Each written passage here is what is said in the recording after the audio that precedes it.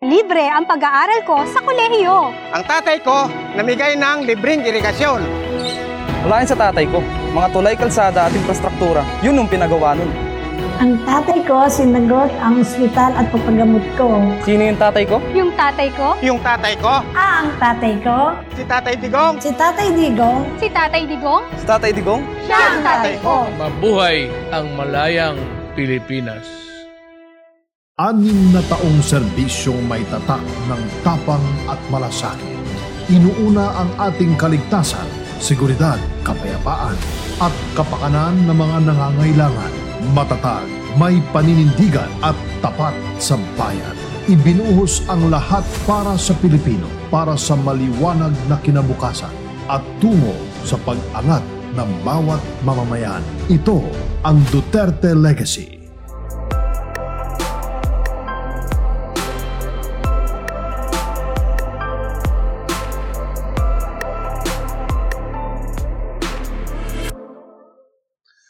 Magandang tanghali po sa ating mga kababayan at sa Malacañang Press Corps.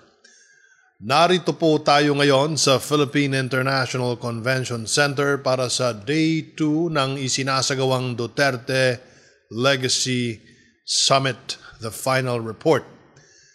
Pinangunahan ni Pangulong Rodrigo Roa Duterte kagabi, May 30, 2022, ang 54th Cabinet Meeting sa Aguinaldo State Dining Room sa Malacañang. Ito ang first full cabinet meeting sa loob ng 2 taon matapos tumama ang COVID-19 sa buong mundo. Mamaya ay makakasama natin si Acting Cabinet Secretary Melvin Matibag para magbigay detalye sa bagay na ito. Sa usaping bakuna, as of May 30, 2022, nasa halos 74 million ang naka-first dose habang nasa mahigit 69 million ang fully vaccinated ayon sa National COVID-19 Vaccination Dashboard. Nasa mahigit 14 million naman ang naka-booster shots. Overall, nasa mahigit 150 million ang total doses administered. Sa mga chikiting na edad 5 hanggang 11 taong gulang, nasa mahigit 2.7 million na ang fully vaccinated. Samantalang ang mga batang 12 hanggang 17 anyos, nasa higit 9.3 million ang fully vaccinated as of May 30, 2022. Sa ating mga lolo at lola, nasa 6.7 million ang fully vaccinated seniors as of May 30, 2022. Ayun po naman, mga kababayan, mga kasama natin sa MPC, tayo po ay maswerte at makakasama natin si Cabinet Secretary Melvin Matibag. Magandang tanghali sa iyo, Cabsec. Ay, magandang tanghali, Sec Martin, at sa lahat po ng mga kasama natin at sumusubaybay sa programang ito ngayon. Magandang tanghali po. Cabsec, magtungo tayo ngayon sa mga tanong na Malacañang Press Corps. Good afternoon, Yusek Rocky. Yes, good afternoon, Secretary Martin, and good afternoon, Cabsec. Ang una pong tanong natin ay mula kay Sam Medanilla ng Business Mirror. For Secretary Andanar, ilan po kaya ang pending legislations na currently nire-review ng Palace para daw po sa possible signing ni President Duterte? Ano kaya ang mga nasabing legislations? Sam, I cannot give you a figure, but as soon as there are signed documents which are ready for release, we will share it with you.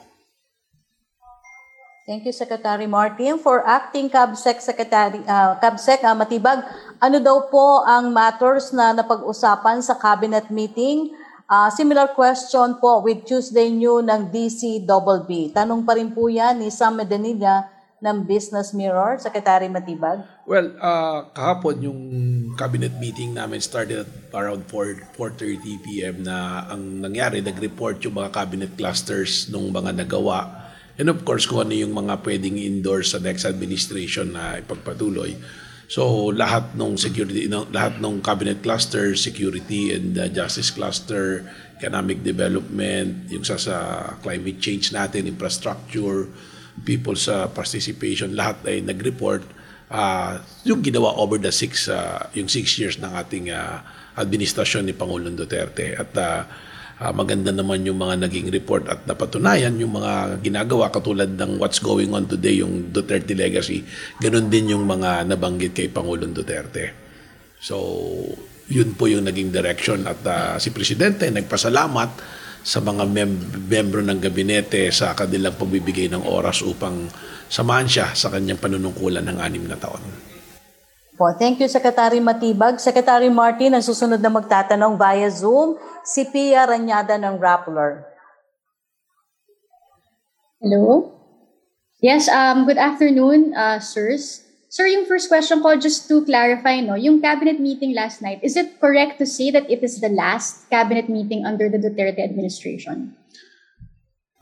Pia, can I allow my colleague, Cabinet Secretary Matibag, to answer the question? Well, yes, Sec. Martin, ayun naman yung naging pasabi na it's the last cabinet meeting of the Duterte administration, yung full cabinet meeting. But it doesn't mean that we will be stopped working after that. May mga bilin pa rin, may mga directives pa rin ng Presidente. Siyempre, kung kinakailangan na magkaroon pa ng cabinet meeting in the next 30 days, gagawin naman natin yun. But as of last night, yun yung usapan. At kaya nga, after nung cabinet meeting, the President treated the cabinet secretaries, including their spouses, to a dinner and moment ng parang medyo relax and tribute to the cabinet secretaries also. And then, Secretary, you mentioned may endorsements of recommendations to the next administration. Will these endorsements be formalized in a single document? Paano siya i-relate to the next admin? Or will it be the usual department-to-department endorsement of recommendations? Yes, ano yan, meron naman kasing mga transition team na internal for each department. So, ang magiging mga endorsement yan is through individual department na.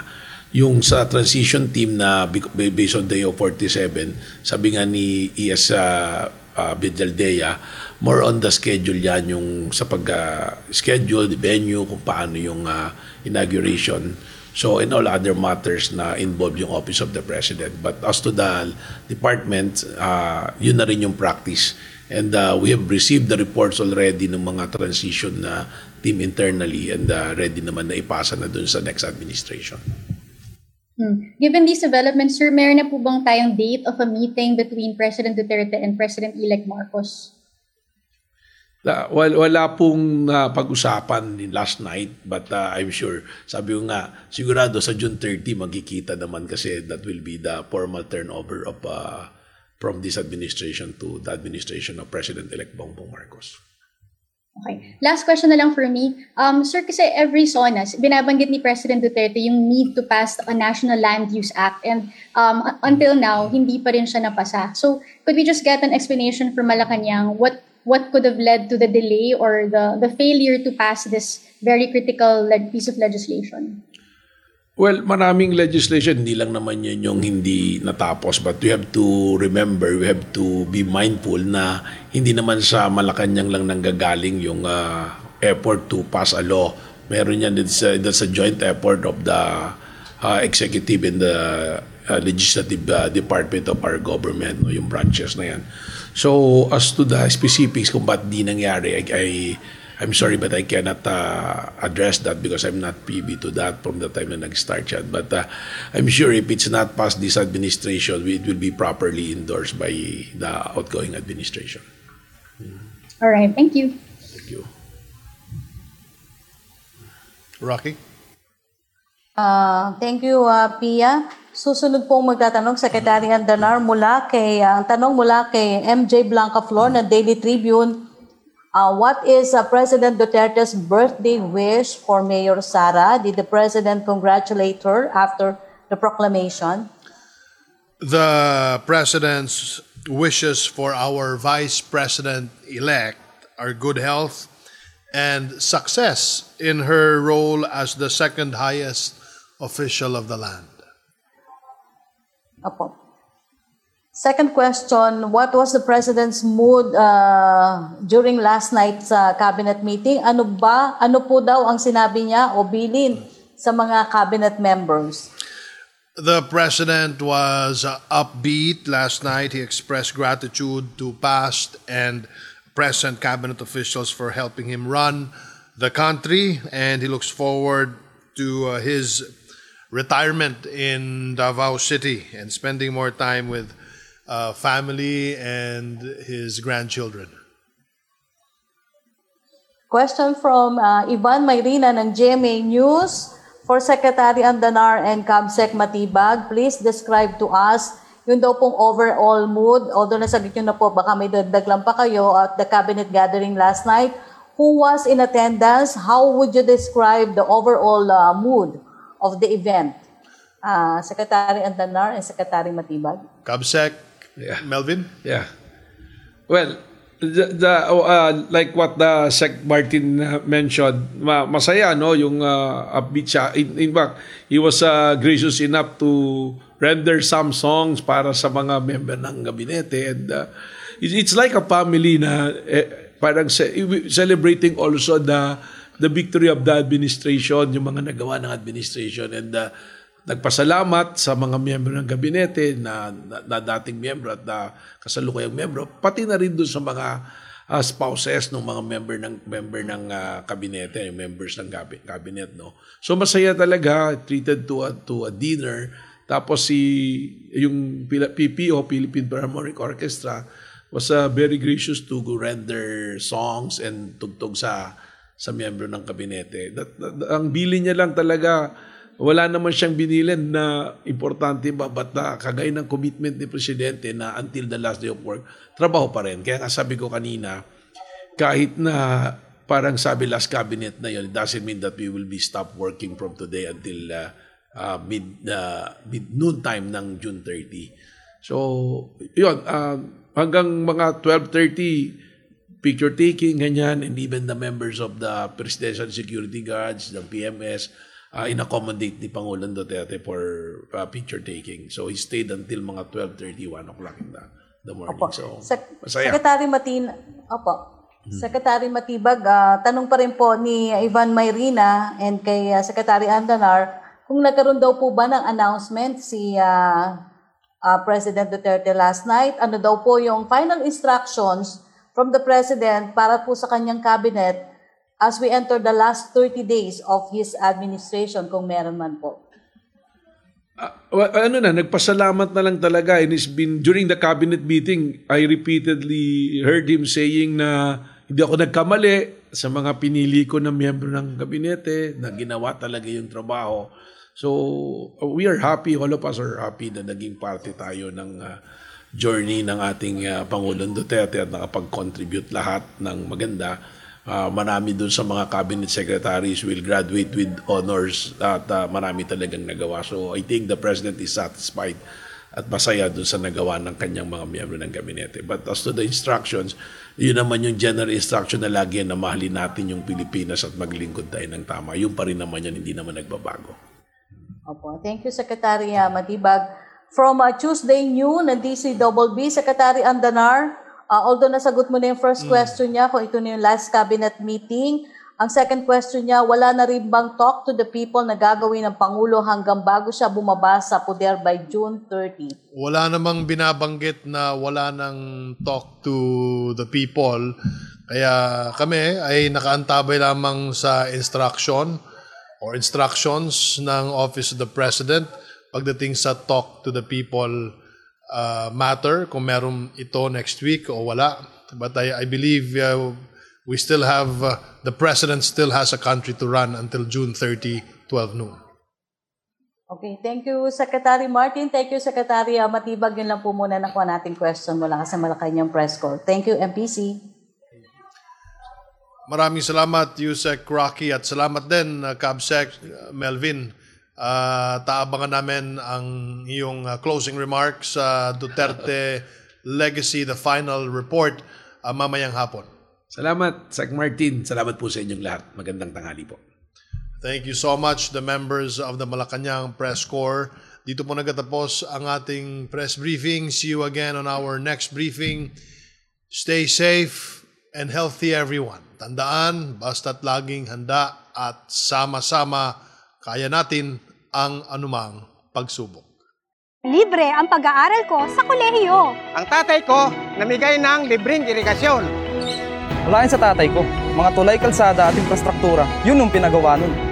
Ang tatay ko sinagot ang ospital at papagamot ko. Sino yung tatay ko? Yung tatay ko, Yung tatay ko, Ang tatay ko, si Tatay Digong. si Tatay Digong, si Tatay Digong, Si Tatay Digong? siya ang tatay ko. Mabuhay ang malayang Pilipinas. 6 na taong serbisyong may tatak ng tapang at malasakit. Inuuna ang ating kaligtasan, seguridad, kapayapaan at kapakanan ng mga nangangailangan. Matatag, may paninindigan at tapat sa bayan. Ibinuhos ang lahat para sa Pilipino, para sa maliwanag na kinabukasan at tungo sa pag-angat ng bawat mamamayan. Ito ang Duterte Legacy.